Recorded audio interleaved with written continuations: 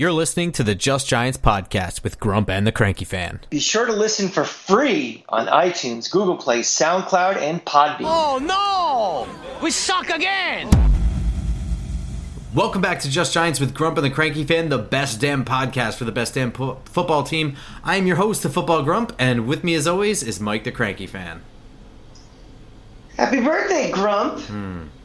I wish we had a better present for you than the turd sandwich we were delivered last night, but here we are, another year older and another year further removed from the Giants ever being any good. It sucks. Well, it's one of those facts of life, as you get older, your birthday presents become, less and less glamorous.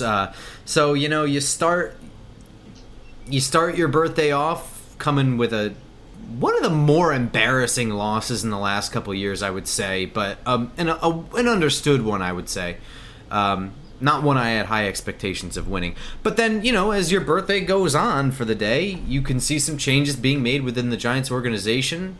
So, all in all, a push, I guess.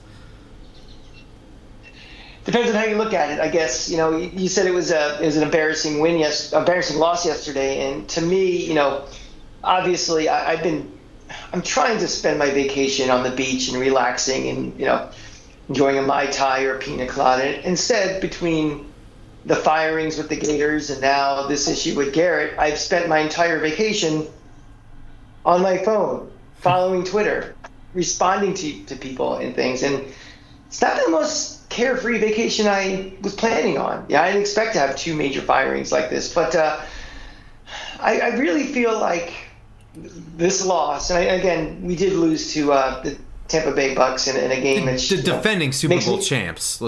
Right, and it's also going to make Grump and I a little lighter in the wallet too from this with the rivalry game. But to me, the loss and the firing of Garrett, at least from Giants Twitter, we're going to get into a lot of this during the show, just shows me where this fan base is at, and I think that just the lack of understanding of what the major problems are at this team. I mean, people were, from the second the game was over until the time he was fired, we're demanding Garrett. This is Garrett's fault. All Garrett's fault. This offense sucks because of Garrett. This team sucks because of Garrett. Their lives suck because of Garrett. And there was jubilation and glee. I heard the cheers 5,000 miles away from northern New Jersey when he got fired. But Jason Garrett's a symptom of a lot of diseases on this team. And things aren't miraculously going to get better next Sunday against Philly and the rest of this season. And I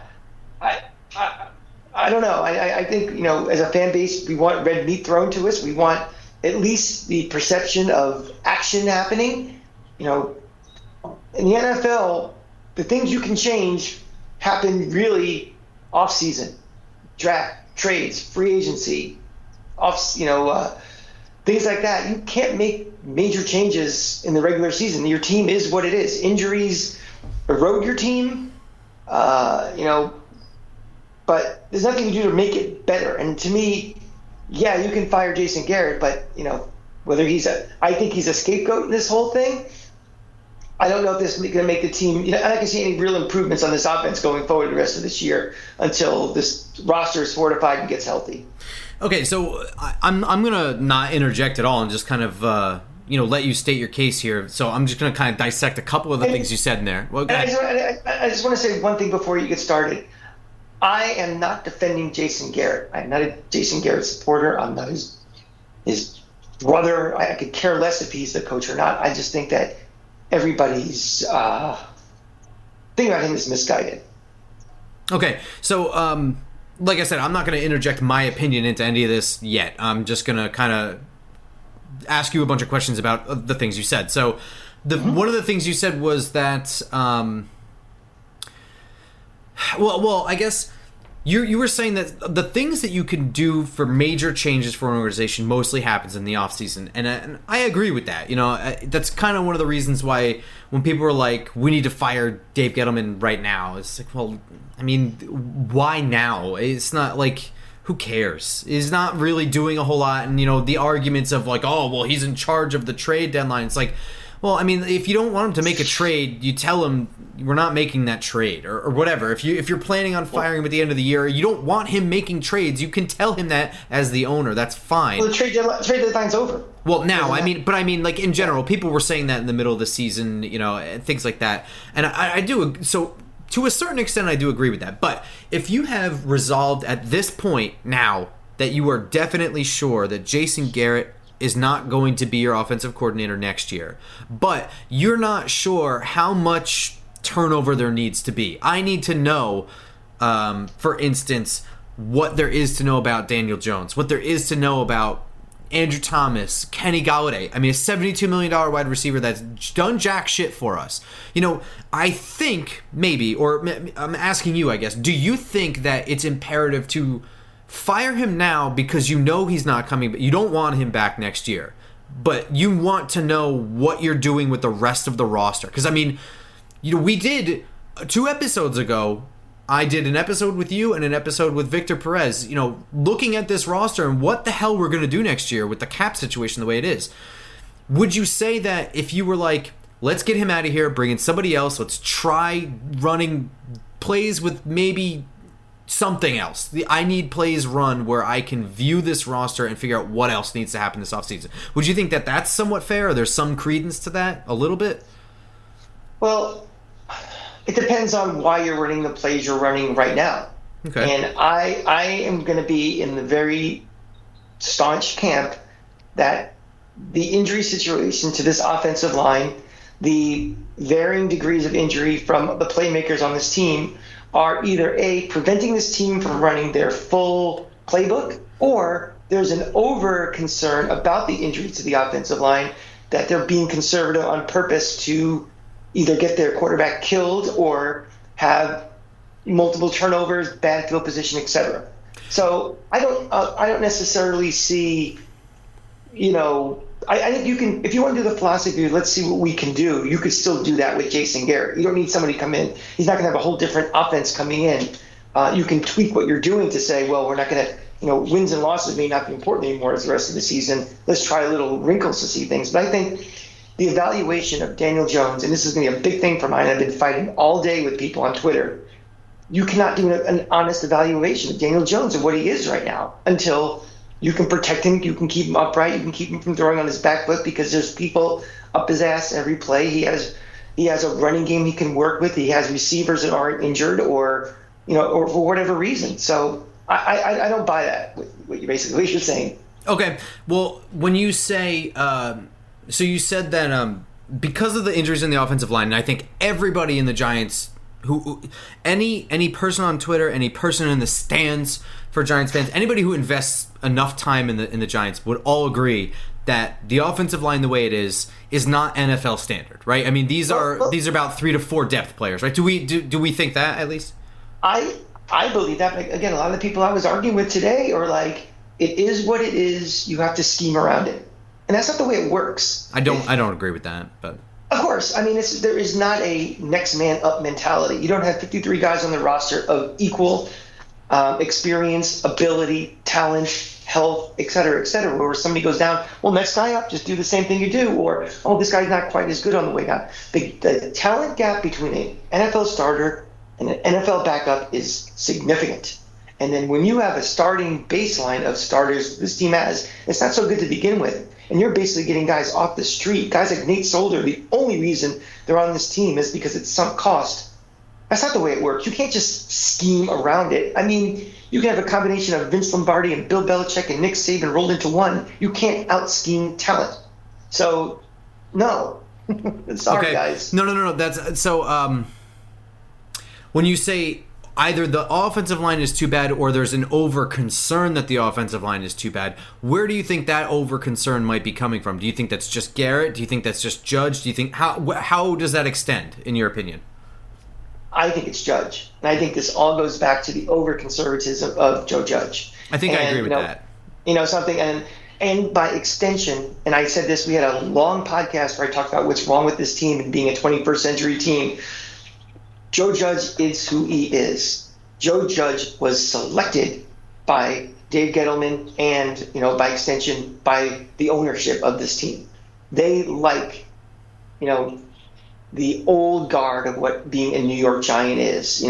Defense, run the ball, pound the rock, cold weather, tough guys, hog mollies, all of that nonsense. So I think just out of a conservative nature of a guy like Judge, he does not want to put his defense in bad positions. He has not fully embraced the analytics revolution of going for it on fourth down and not punting and all these different things like other coaches have. So I think that major decisions are made by Joe Judge, and they are dictated to his coordinators on both sides of the ball. So when you say that, though, and I think I agree with you. I think Joe Judge is the one who looks at this roster every day on the field. He spends plenty of time with the offensive line. We know that. We know that much about him. He does spend time with the offensive line. It was the thing last year. He was very involved with Mark Colombo in meetings. That was what led to their rift and him ultimately being let go. But to me, where I think Joe Judge is with that is I do think that the plan of attack still is left to the offensive and defensive coordinators. I think he agrees with them on what the philosophy is going to be for the game, right? We have a problem here. How are we going to neutralize it? And I think he just I don't think it's a blanket approval of their plans, but I think he listens to their plans and either okays or not okays them. And I think that since the injuries, we've seen pretty much the same kind of plan in terms of how they were dealing with the injuries in the offensive line, right? I mean, it hasn't been too different from game to game. Mm-hmm. So, I mean, at the end of the day, in my opinion, what I think it is that Joe Judge is worried about a lack of a pass rusher on defense, and he is worried about, lack of 3 to 4/5 of an offensive line, But I think the game plan and execution comes down to Jason Garrett and Daniel Jones and the offensive roster. You know what I'm saying? I don't think he's on there no, we need to do this, more rollouts, and we're going to zone read this. I don't think he's that level of involved with the play design and calling for the game, right? No, I don't think so. But I do think he A-OKs the plans given to him by his coordinator. So I'm not absolving Joe Judge of anything here. I think he's on board with the philosophy, and I think he okays the game plans. Do you agree with that? I agree. Okay. I absolutely, yeah.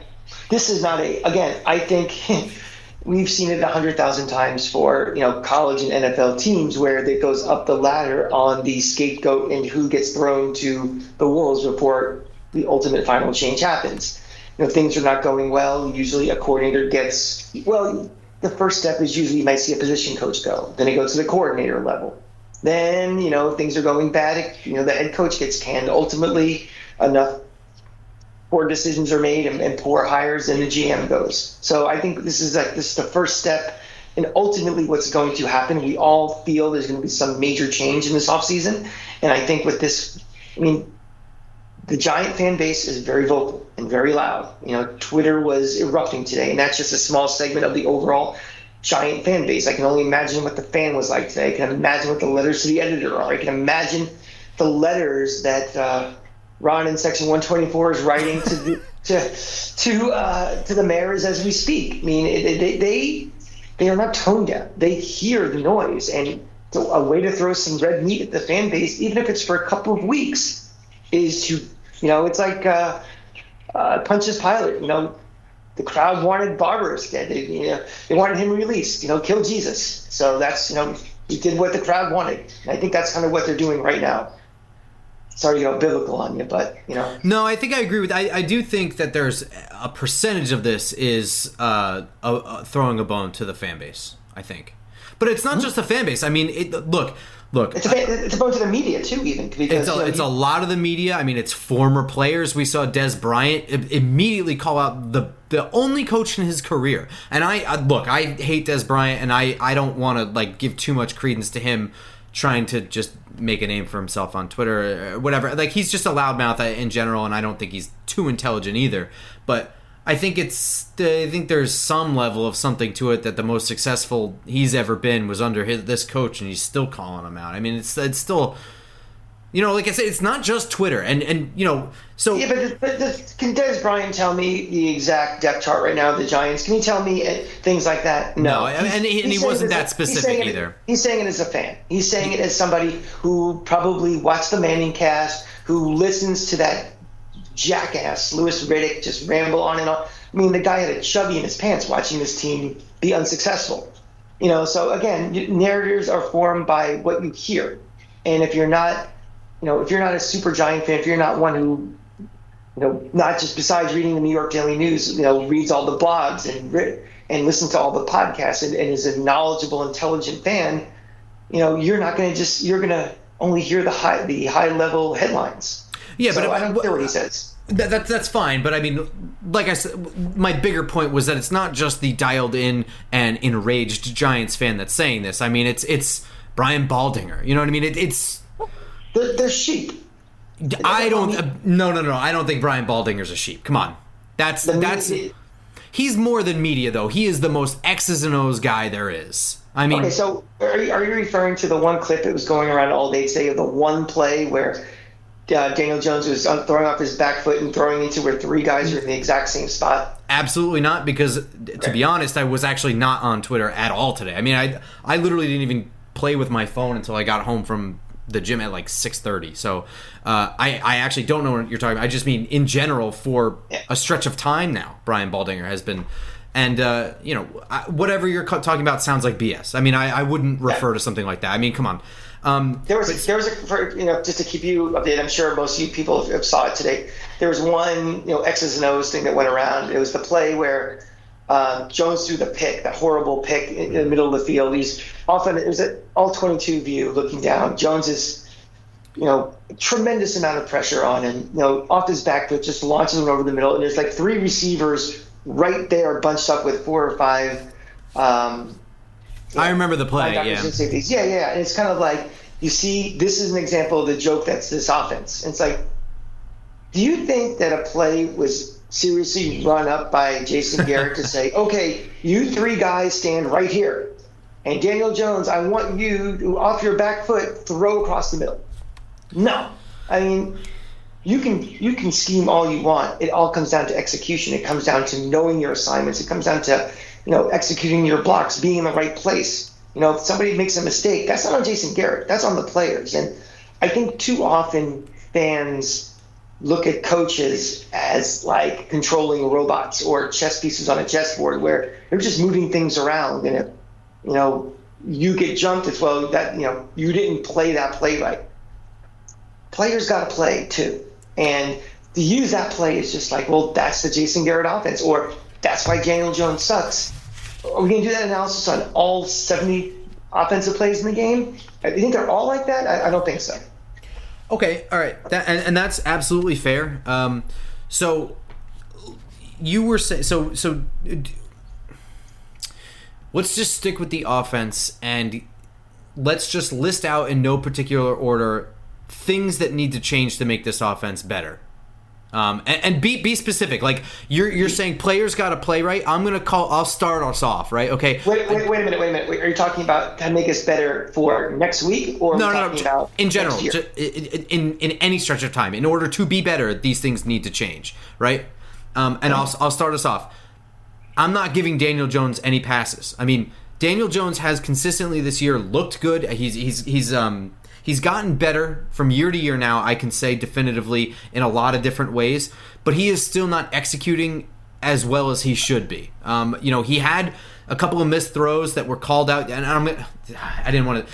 Slight sidebar, I did actually watch the Manning cast this time. I had the original cast on. I didn't want to watch the Manning cast for a game I actually cared about, and especially not one with Kevin Hart.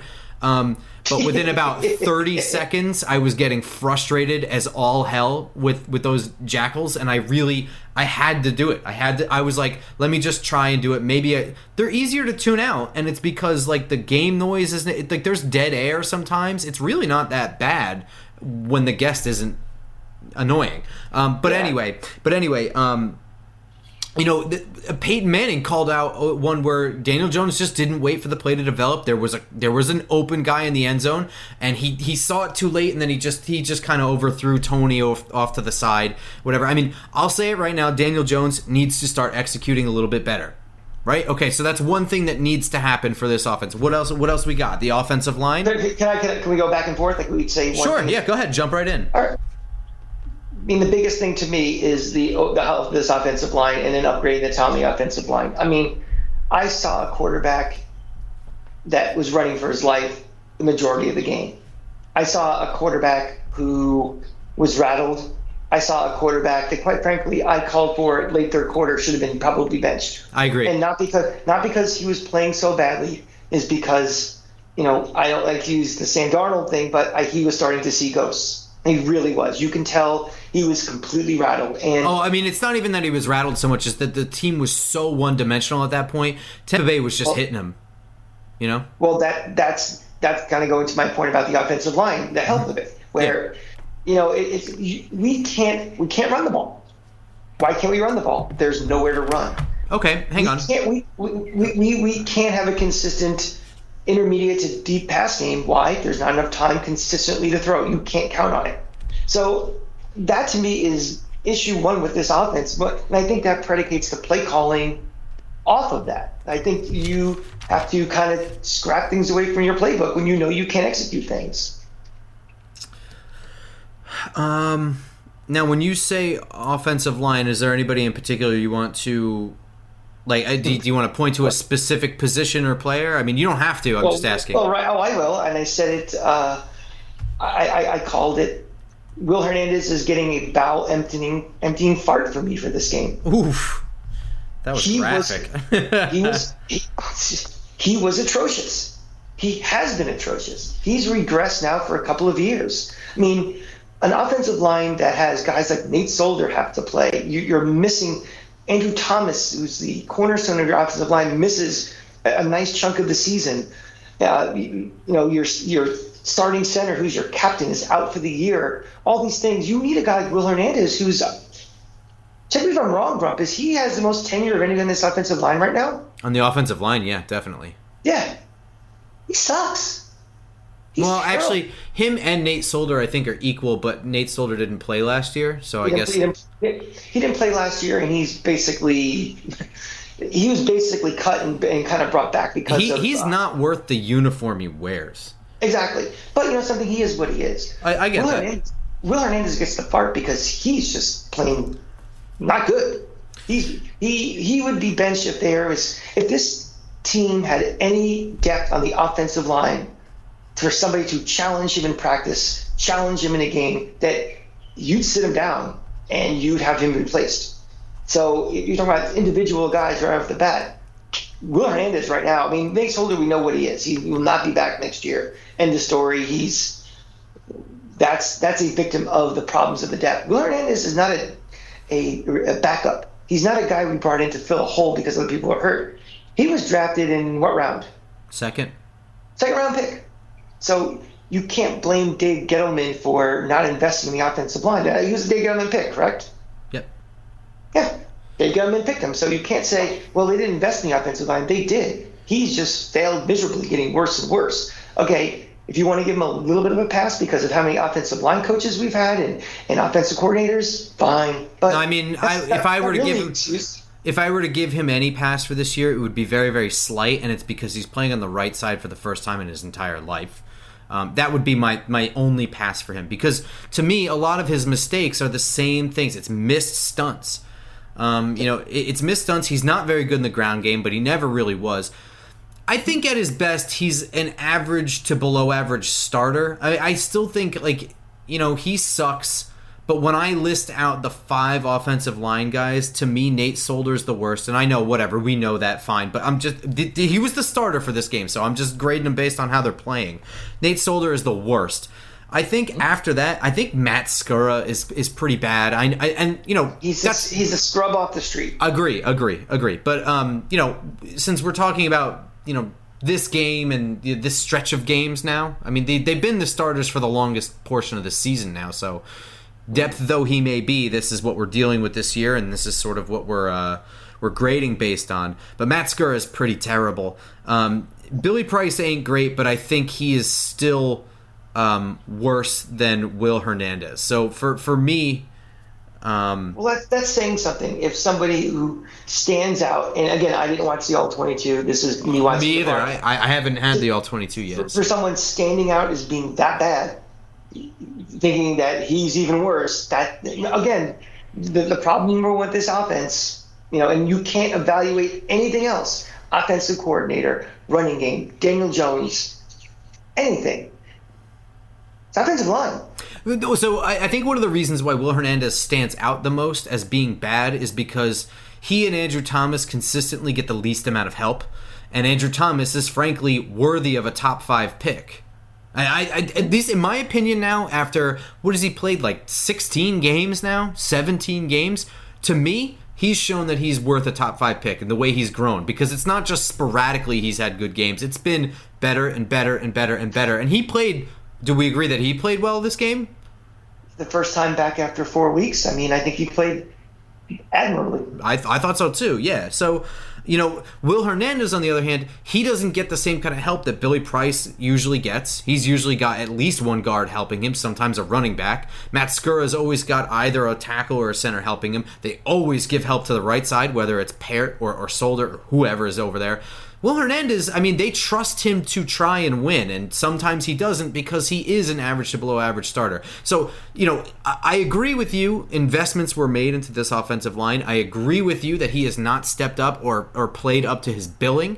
But I also think that the reason that he stands out more than these 3 other scrap heap players, and they are Nate Solder, Matt Skura, Billy Price, those guys should all be backups or retired.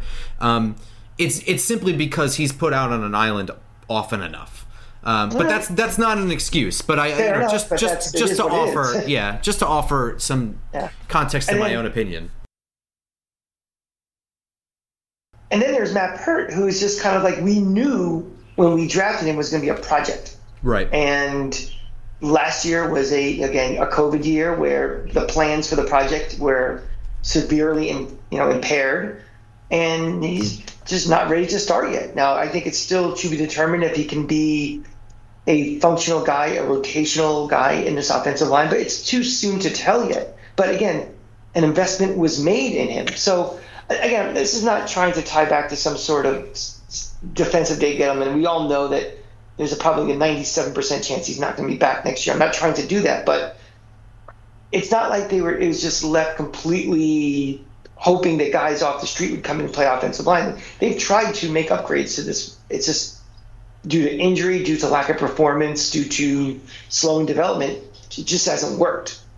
But all of that, again, it impacts everything else. It impacts your play calling. It hurts your quarterback in his development and his execution. It hurts everything. So, again, it's another just big reason why this is not just Jason Garrett's fault.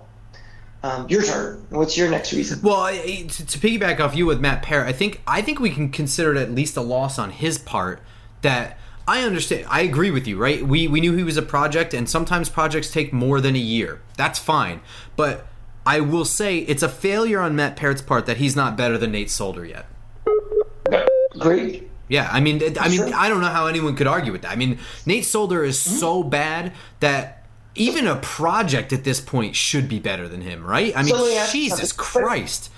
But whose fault is that, though? Do you blame that on the offensive coordinator? Do you blame that on the offensive line position coach? Do you blame that on the head coach? Do you blame it on the strength and conditioning coach?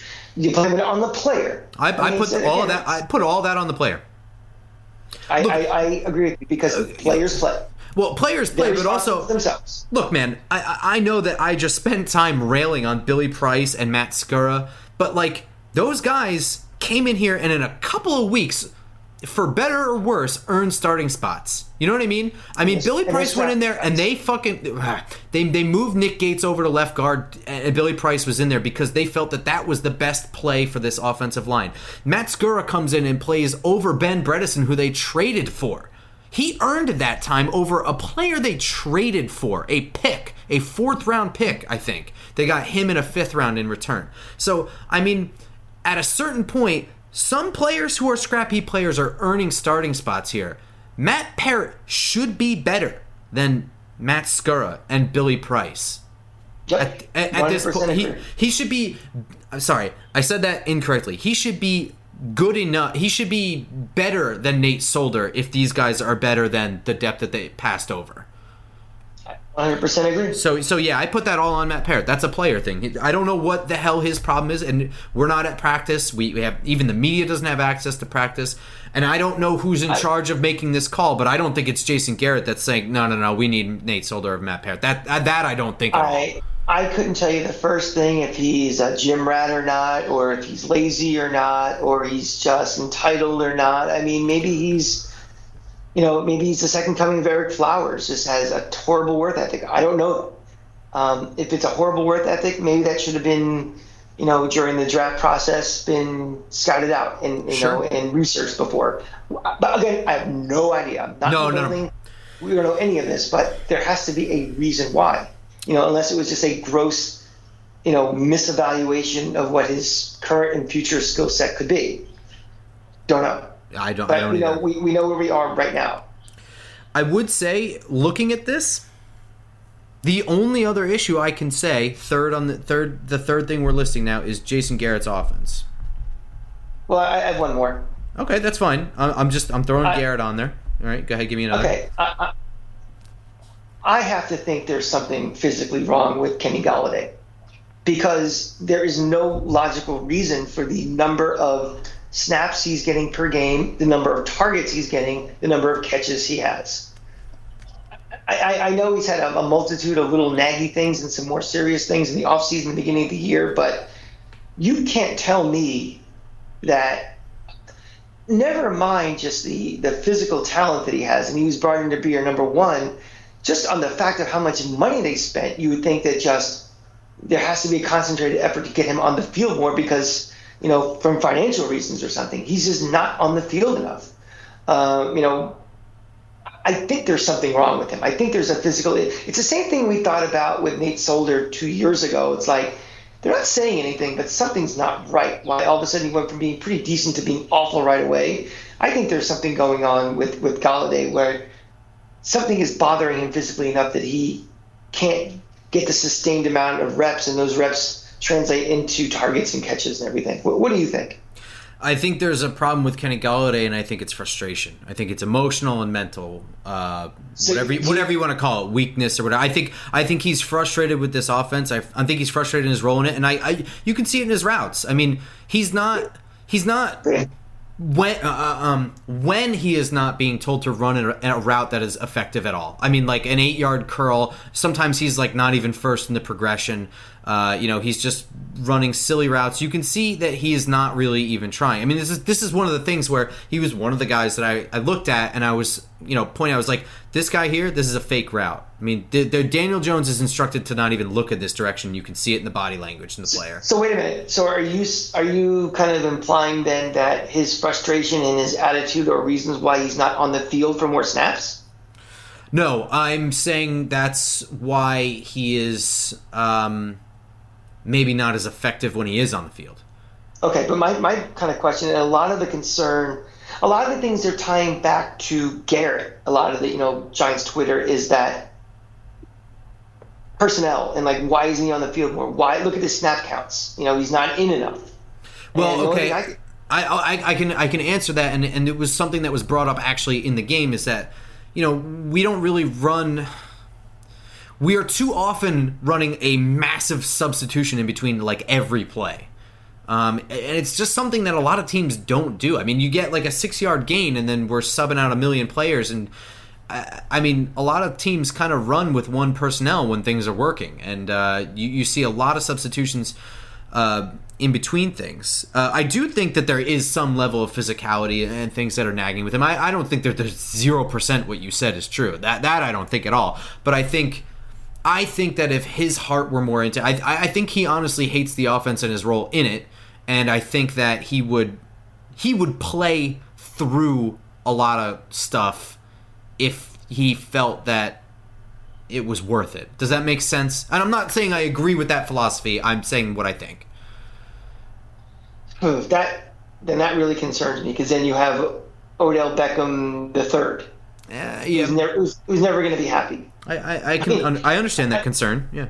Yeah, and that's something that probably should have been vetted more during the free agent, evaluation process. Well, okay, and I agree with that. But I also think that I don't understand why they chased after this guy if this was how they wanted to use him. I just don't get it.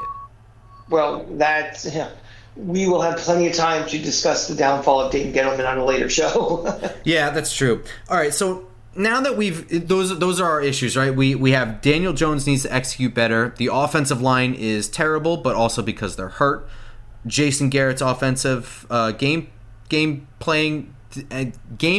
Oh my gosh. Play calling and play design. And Kenny Golladay, needs to execute better, needs to be more effective, needs to be on the field more, whatever the case may be. Those are our 4 things. Mm-hmm. I would predicate the one thing about the Jason Garrett a little further about how much of his play calling and scheming is a result of the other 4 things. Sure. I think the other four things are kind of independent of each other. I think his play calling is kind of a combination and collection of all of those things that factor into it. Gotta rearrange to make sure everything's plugged in. But the cranky tankies do a better job making sure his laptop is actually plugged in before we do a show. You're on vacation. It happens. Hey, let me know if you see Jason Garrett out in Hawaii. Well, they are. They are doing a luau, and they are cooking up a big pig right now. So it's a hog molly, huh? Yeah. All right. So those are our 4 things. Let's try our best to put them in an agreeable order. I think at the bottom of the list, I would put Daniel Jones's execution, because I think it's been sporadically off. I don't think it's been egregious. Something, fan base. I'm gonna plead with you. Don't every time he throws a pick, all of a sudden make the decision that we have to all of a sudden use both first-round draft picks to trade up to get the number 1 pick in the draft, and we need a new quarterback, please. I want you to go through and look at all other 31 starting quarterbacks in this league and tell me if they threw a pick last Sunday, if they threw 2 picks last Sunday, if they overthrew somebody, if they fumbled. They do all of these things. I mean, the guy went through weeks without having any sort of turnover. He had some bad throws. He didn't have a good game. I'll admit it. You say what you want about the offensive line and all this and that. He also did not play well. But I've said this several weeks back that I'm done with this constant week-by-week evaluation. Is he our quarterback or not? Are we going to draft or not? In a bad game. Mm-hmm. I mean, it wasn't that long ago. We both agreed that it was time to start looking at him as a quarterback and grade him as a quarterback. Yeah. Not as a rookie or whatever. I mean, we both decided that he had played well enough and we had seen enough of him that he can be just treated as a quarterback now. And that was also, like 3 or 4 weeks ago. And if you think that, as we do to the offensive line, pass rusher, linebacker, all of these things are major concerns for this team, that need to be addressed, and they're very expensive on the open market. They need to be addressed through the draft. Quarterback is not the problem. We're going to take one of those valuable first-round picks and spend again, especially when we have a quarterback for another at least 2 years is relatively cheap. And just the replacement cost might be pretty expensive. So, you guys, just, if he has a bad game, he has a bad game. I think the evaluation period, let's see how he looks with you guys want another offensive coordinator. You're going to get one. You want another head coach. You want another head coach. You're probably going to get one. You want another general manager who's going to get more pieces, to work with. You're probably going to get one of those too. Then we can make those calls about him. But for right now, he's the quarterback and he's doing the best he can. And, that's just the way it goes for right now. Above Daniel Jones, I would put Kenny Golladay. And the reason why is because I think some of it is obstinance on his part. That's controllable on his part. We also have enough weapons too on the outside that I'm not overly concerned about it. It's been unfortunate this year that we've had varying combinations of injuries where we haven't had it one time this year. I don't think we haven't had Golladay, Tony, Shepard, Ingram, everybody, Barkley, you name it, all healthy at the same time and having these weapons out there. So getting his head on right and getting his health right, if he's got a physical nagging thing, is important, but that's a small piece of the pot as well. At number 2, I'm actually going to say Garrett. I'm going to put Garrett at number 2. But I think it's a little disingenuous. We have these listed as, 1, 2, 3, 4. So obviously I'm saying O-line first. Garrett is the second biggest problem, and then Kenny Golladay and Daniel Jones. But the truth of the matter to me is that 1 and 2 are like right next to each other at the top, and then there's kind of a big gap. And then I think 3 and 4 are really close, way, way below that. Do you agree with everything I just said? 100%. I think the actions of 1 and the availability of 1 are impacting 2 more than 2 impacting himself. I don't think, again, this may be a project for the offseason when you're really bored, Grump, is going back and looking at old, I don't know if it's even relevant anymore, but looking back at old film of the Cowboys and what they did on offense, what they did best. They had a really good offensive line. They ran the ball. They had weapons on the outside, but it was Jason Garrett's downfall as a head coach never was his play calling or his offense or his schemes, or it was his decision making. It was, bad clock management, all the things that bad coaches are bad at. He was pretty bad as a head coach. But, again, for every Norv Turner, who's a great coordinator, he's maybe a bad head coach. We're not saying Jason Garrett's a great coordinator, but outside factors are impacting his ability to do his job.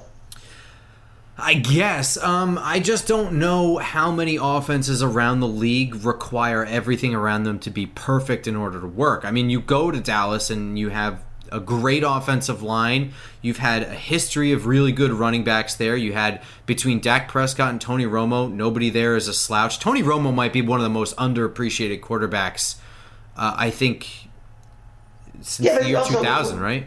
Yeah, but also, for the majority of Jason Garrett's career, he had a Tony Romo in his prime. That's my point. That's my point. Yeah, I mean, he also had... I'm saying everything for Garrett's success in Dallas was because... all the good things that came from Dallas's offense when he was there, I mean, they really had a really good offensive roster. That's right. That's my whole point. But it's not Jason Garrett just can't scheme or can't play call. I mean, is it possible for him to scheme when his roster isn't perfect? Is my question. Because I think every other coordinator around the league has to overcome some level of deficiency. Okay, all right, that's a fair point. But is the Giants? The issues at offensive line, the issues that Saquon Barkley has missed a good percentage of the games that Jason Garrett was the offensive coordinator. The fact that we've never been really healthy, on the outside. We've had guys off the street at wide receiver last year, all these different things.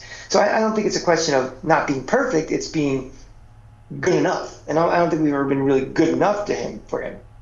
Where he's constantly behind the eight ball and being defensive and as an offensive coordinator. Yeah, I mean, I guess. Yeah, it's so close. It's razor thin because, on the one hand, because I agree with you. Last year he had a scattershot offensive line that was, I would say, better than this year's, but you had a lot less weapons on the outside, and you didn't have Barkley last year. So, I mean, that's number one. Not to mention the fact that it was a COVID year, and he just came in. Yeah. And then this year, he comes in and he gets these weapons, but then they're sort of not available. And then this is probably one of the worst offensive lines I've seen on the Giants ever, right? I mean, a very shaky one to start has been depleted by injury. Yeah, but the starting offensive line has been the same guys for several weeks now. So, why they're there is not irrelevant, but let's just put that aside for a moment. The 2021 offensive line, is it the worst Giants offensive line this century? I was debating with somebody on Twitter, and I apologize if I don't remember who you were, but they were saying the one in 2018 was worse. And I was like, he's like what Mike Remmers was playing, and Solder was on the left side. Right. And I was like, yeah, but those were starters. They may have been playing well, but they were starters. This is bad because these aren't even starters who are playing, and they're playing worse. I mean, I'm not going to sit here and say that Mike Remmers is good or great, but he did play in a Super Bowl not that long ago. Would 2018 Remmers start on this line right now? Oh, yes. Okay, so it's not worse. I mean, well, he's not the downgrade, I would say, but I'm trying to remember. 2018 is when we had Patrick Omameh, but then they junked him halfway through the year, and I'm trying to remember. Solder wasn't bad that first year, because remember in 2019 it was like, what's wrong with this guy? Remember we were speculating, we thought he was hurt for a lot of the season. I mean, 2018 was fine. Yeah, I mean, it was like average to below. I mean, it was respectable, at least. It was. Lapio was a center who was all right. I mean. Who was the center? Why don't I remember? John Halapio. Oh, right, yes. Yeah. I mean, he was. I would say John Halapio is he's probably about on par with Billy Price, but he's better, I think, at run blocking than Billy Price. Mm-hmm. I don't remember who replaced Omameh at right guard. Oh, that was DJ. Was that when we got DJ Fluker in the middle of the year for like a minute? I believe so, yeah. Or was that 17? I don't know. I mean, those are pretty bad, but I don't... Yeah, I agree with you. I think this one is worse. Those are NFL starters. We have guys playing right now, they're not NFL starters. Yeah, I agree with you, yeah. So here's the thing. Here's where I think you and I differ on Garrett. I agree that he has an extra challenge that's a little unfair because this is one of the worst offensive lines I've ever seen. And on top of that, you have a quarterback who is... has had one of the hardest roads to development. I mean, he just hasn't had a shot to friggin' develop yet. So it's not like you don't have an ace back there that's... Even Eli Manning is good enough at manipulating the pocket and moving safeties and getting rid of the ball fast. I mean, you have at least a veteran back there that has some experience. Let's do a quick timeline of Daniel Jones' career. He's drafted 6. Mm-hmm. He wasn't prepared that offseason, in that rookie year, the plan was Eli Manning was going to be the starter. Right. So he did not get the full first-team reps all offseason, all preseason. Correct. They decide to bench Eli after week 2. They throw him into the fire, basically, in week 2. So he plays the rest of that rookie year. Coach gets fired. So they bring in they bring in a new head coach, a second offensive coordinator in 2 years. COVID year. Mm-hmm. You can't even be in the same building with the guy for most of the season. They finally get the season started. He's not prepared to go out there really to play, trying to learn a new offense altogether. Saquon Barkley, who the offense is primarily built around, out for the year. Receivers hurt left and right. You're down to guys who are grocery baggers that are wide receivers. Year 3, it's his worst offensive line we've seen in years. Injuries. All the injuries to all the skill position guys. Barkley's hurt again, and he still looks like the best he's looked this year, right? They fired the coordinator, so now they're working on his 3rd offensive coordinator in since he started, and on the fly. So they may take a lot of the principles and a lot of the plays, but it's going to be different, and it's going to be all different again next year when we get a new. Most likely, offensive coordinator, possibly a new coach, a new general manager, and a whole new, roster where guys, some guys may be gone due to salary cap hits and things. So he has had the hardest road possible for development of possibly any quarterback in recent memory for any team. So here, like I was saying, here's where I think we disagree on Garrett a little bit here. Well, not even a little bit. This is the thing here.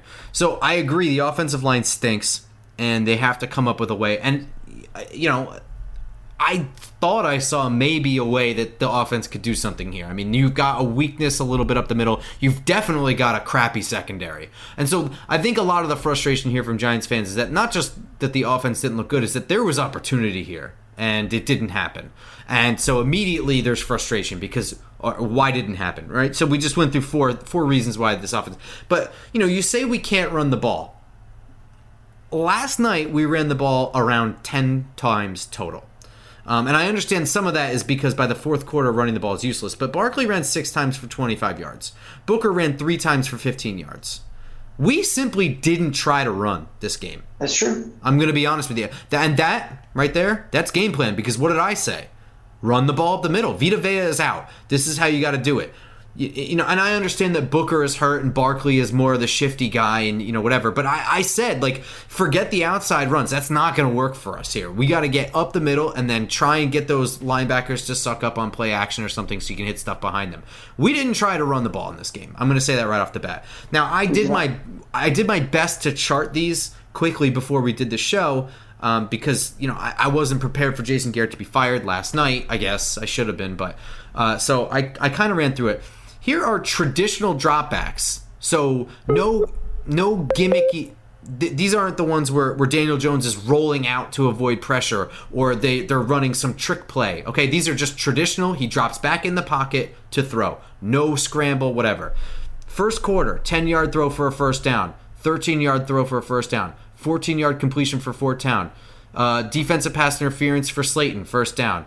And then an overthrow by DJ. He missed an open guy in the end zone. So in the first quarter, the 5 times he dropped back traditionally in the pocket was not rushed once.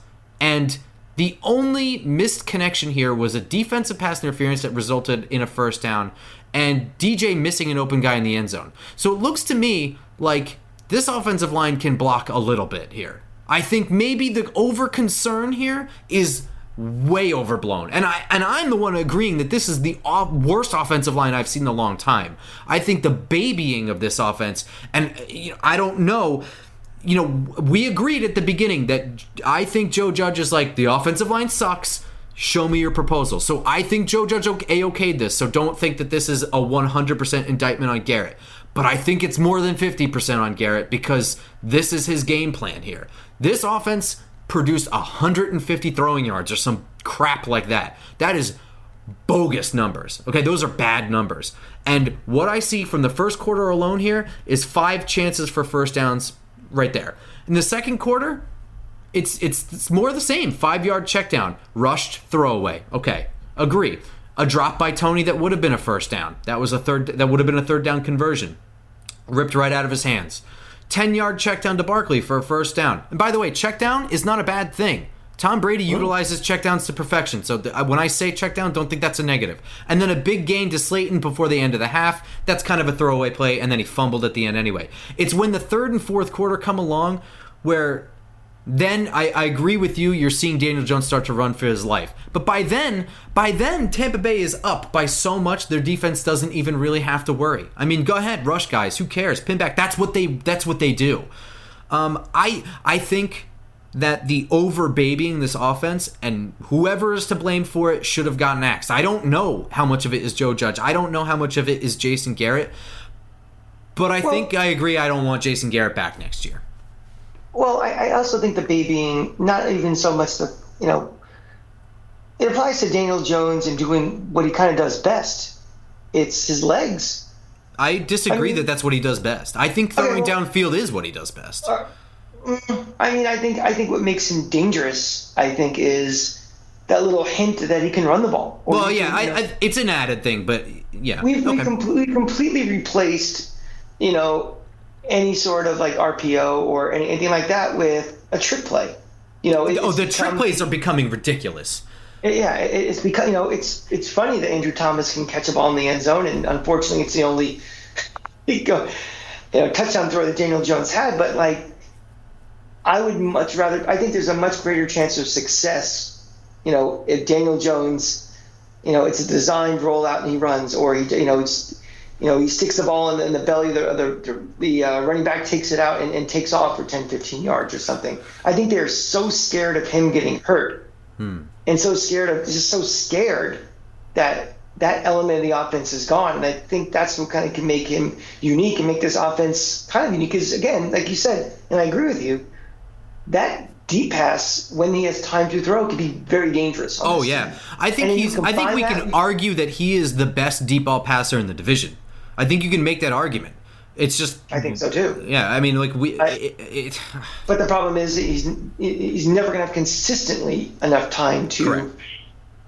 have a deep pass.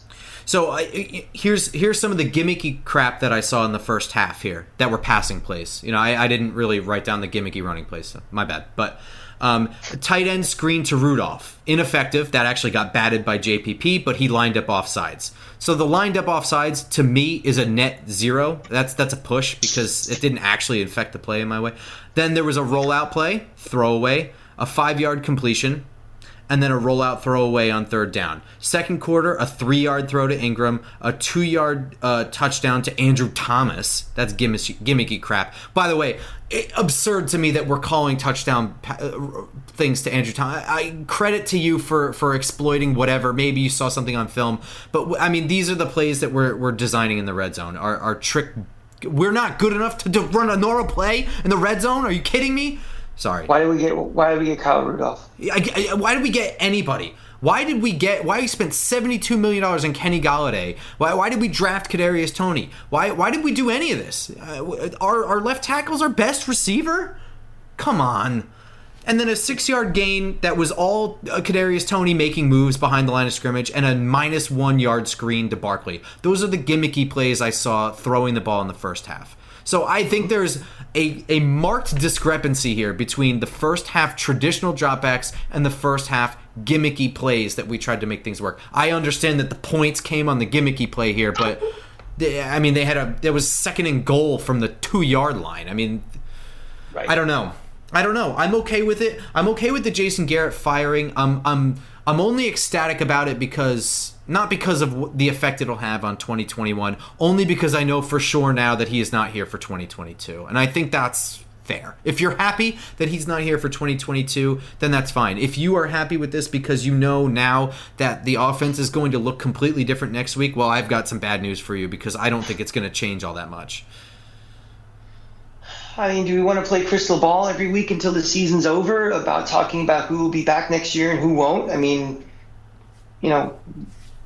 No, I don't. But I mean, this is all kind of like, this seems like a Band-Aid before a major renovation happens, right? I mean. No, I mean, I don't think this looks like a Band-Aid. I think this is. Sure.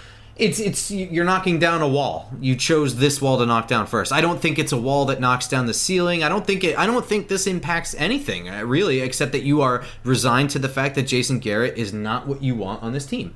That's it. Yeah. Not just this year, and it extends to next year. This is not the guy we want. Period.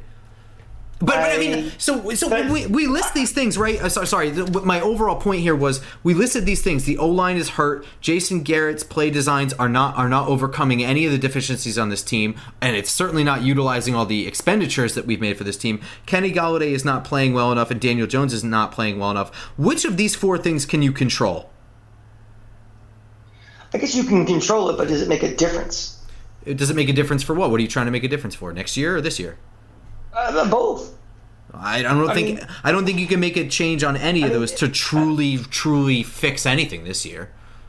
Well, this year is this year. I think this year is shot, but for next year, again, we're trying to, you know, in the same token, we're trying to evaluate Daniel Jones. You know, let's give him a healthy offensive line. Let's give him, you know, most if not all of his weapons. Why doesn't Jason Garrett get that same benefit of the doubt? Because, well, I mean, if you're that's not necessarily my point. I'm just saying if ownership, I'm not talking about me. If ownership is resigned to the fact that Jason Garrett is not cutting it, then go ahead. You can fire him now. I mean, it's not like we're winning anything this season. Who cares? You can't fix the O-line in the middle of the season at this point, right? We're past the trade deadline. We have no assets to trade anyway. You can't fix Kenny Golladay in the middle of the season. You can't fix Daniel Jones in the middle of the season. All these things, these changes that you want to make to the quarterback position, the wide receiver, the offensive line, and changes doesn't mean replacing them. Right. But it's a change for a change. I mean, really, it's like if you're changing it, but the other 3 factors are so, you know, such big factors that change is going to be insignificant and non-effective at all, then why bother? But how is it non-effective? I don't understand what you're saying. This is only step one of fixing the problem, right? If the OC is the problem, step one is firing him, and step two is replacing him, right? I mean, you can fire him now.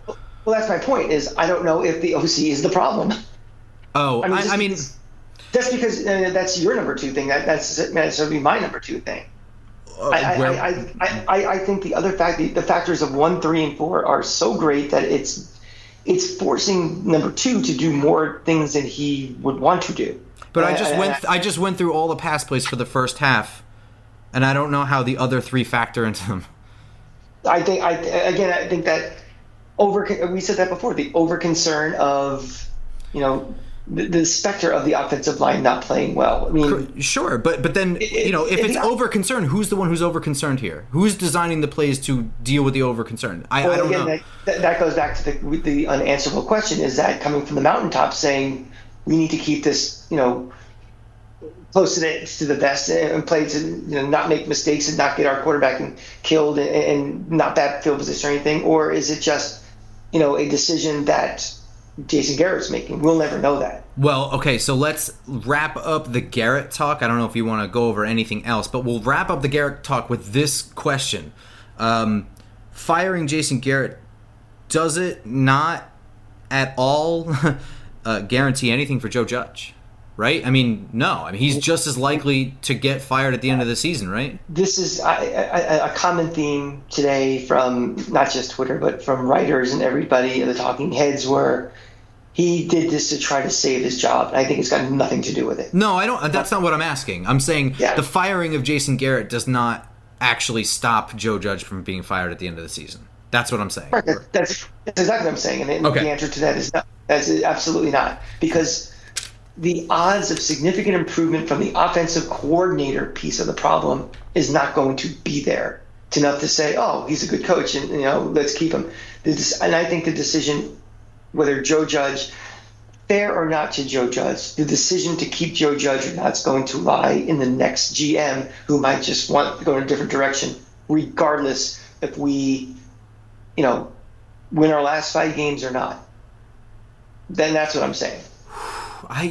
Whether we win the last 5 games or not, I don't know about, I don't think it predicates necessarily entirely on the outcome. I mean, if they win the next 5 games and they're scrappy, whatever, but if we see a huge change in the productivity of our players or whatever, and like I said, I'm not saying a change in the offense or the philosophy. If we just see things differently, if suddenly we're scoring points, I mean, it does kind of appear that the problem was somewhat resolved. I mean, I'm not going to say that whether we win or not. I mean, if we start putting up 30 points consistently for the end of this year, I would say there's at least some chance that Joe Judge is back. I would say that much. But the probability of that happening is, how many games did we go without scoring 30 points? Oh, like a million. Have we scored 30 points on offense yet? No, it's been. They had the stat yesterday in ESPN. I was too sick to even write it down. It's been so long. But so the odds, the probability of that actually happening is extremely low. But like you said, we don't know how much of this is actually Jason Garrett's fault because of all these other factors. It is possible. Right. I mean, I don't think it's astronomically low. I think it's like a 10% chance. I think Joe Judge will be back. The only way I think he will not be back is if they bring in a new GM. They bring in a new GM who has a completely different philosophy of how a team should be built, how a team should perform. What is the overall? Do we want to become a team that's, offensive minded first? We want to score. I don't want to be conservative bent to a game anymore. We're going to go for on 4th down all the time. We're going to go for 2 all the time. That type of completely different mindset than what Joe Judge has now. And if they have a meeting and it's like, I don't believe in this, kind of like in Moneyball, is Art Howe is like, why are you forcing me to do this? I'll quit if I have to, pay out my contract. It might be something like that. But barring, and again, this all starts at the very top. We're not talking about who the new GM is. Let's go up to the mayors. The mayors are conservative in nature. They don't like change. There's been a bunch of bunch of head coaching changes in the last 10 years, but they don't like to do this. I don't think the next GM, my personal opinion, what they will do, not what I want, is they're going to get someone in a similar mold of what Dave Gettleman's philosophy is. Maybe a little younger, but at the end of the day, closer to the vest than what you're seeing in some of the modern offenses in this league. So I think Joe Judge will survive a GM change. And it'll be up to him, but that'll be like a warning to him, like we got to turn this thing around. But I don't think, getting back to the whole point of this, I don't think this firing has got anything to do with Joe Judge as far as saving his job, buying him time. I really don't think so.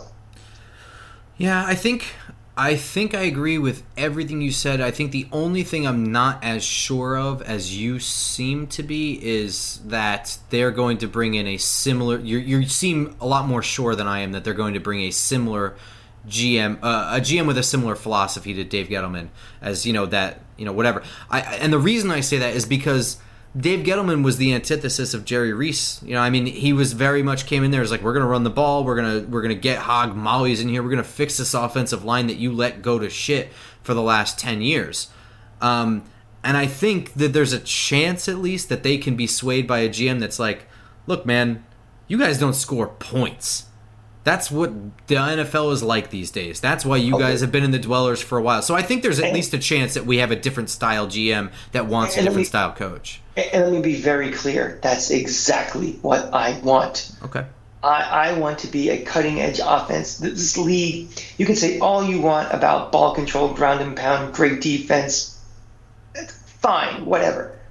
This league is won by teams that score points. Look at the last 15 years. Look at the Super Bowl winners. Look at the scores of Super Bowls. Look at the scores of championship games. Look at the scores in the playoffs.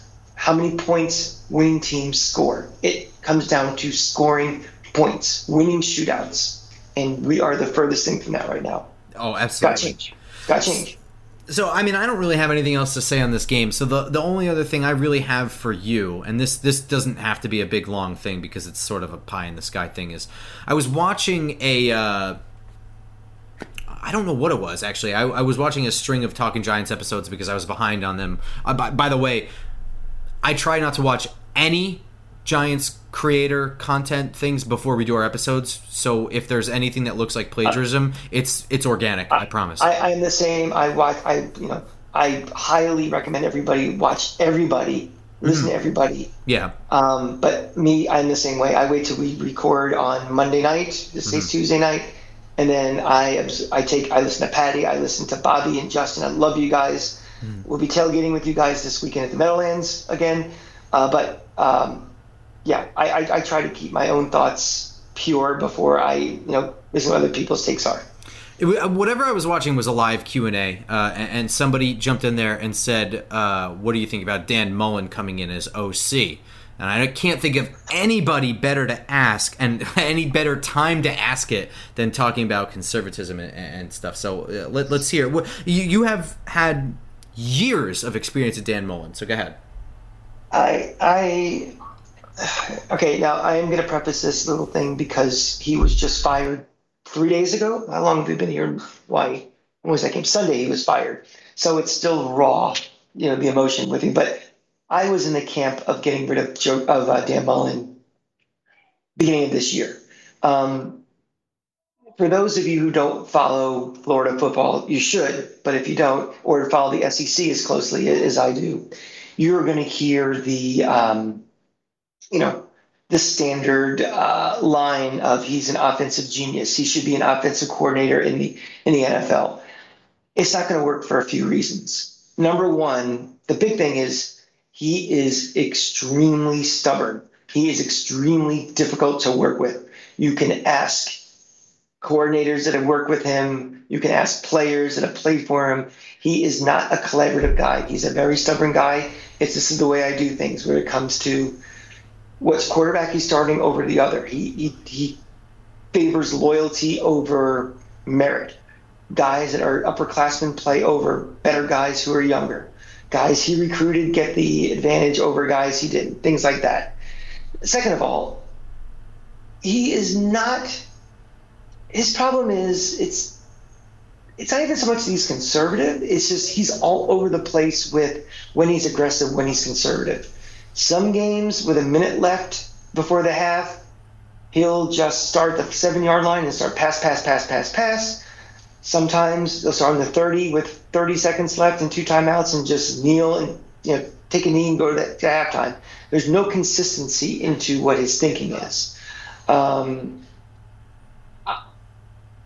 Third thing, he would be an absolute nightmare with the New York press. He got tortured by the Gainesville press because every time he lost, he became very defensive, very obnoxious, deflecting blame on everybody but himself.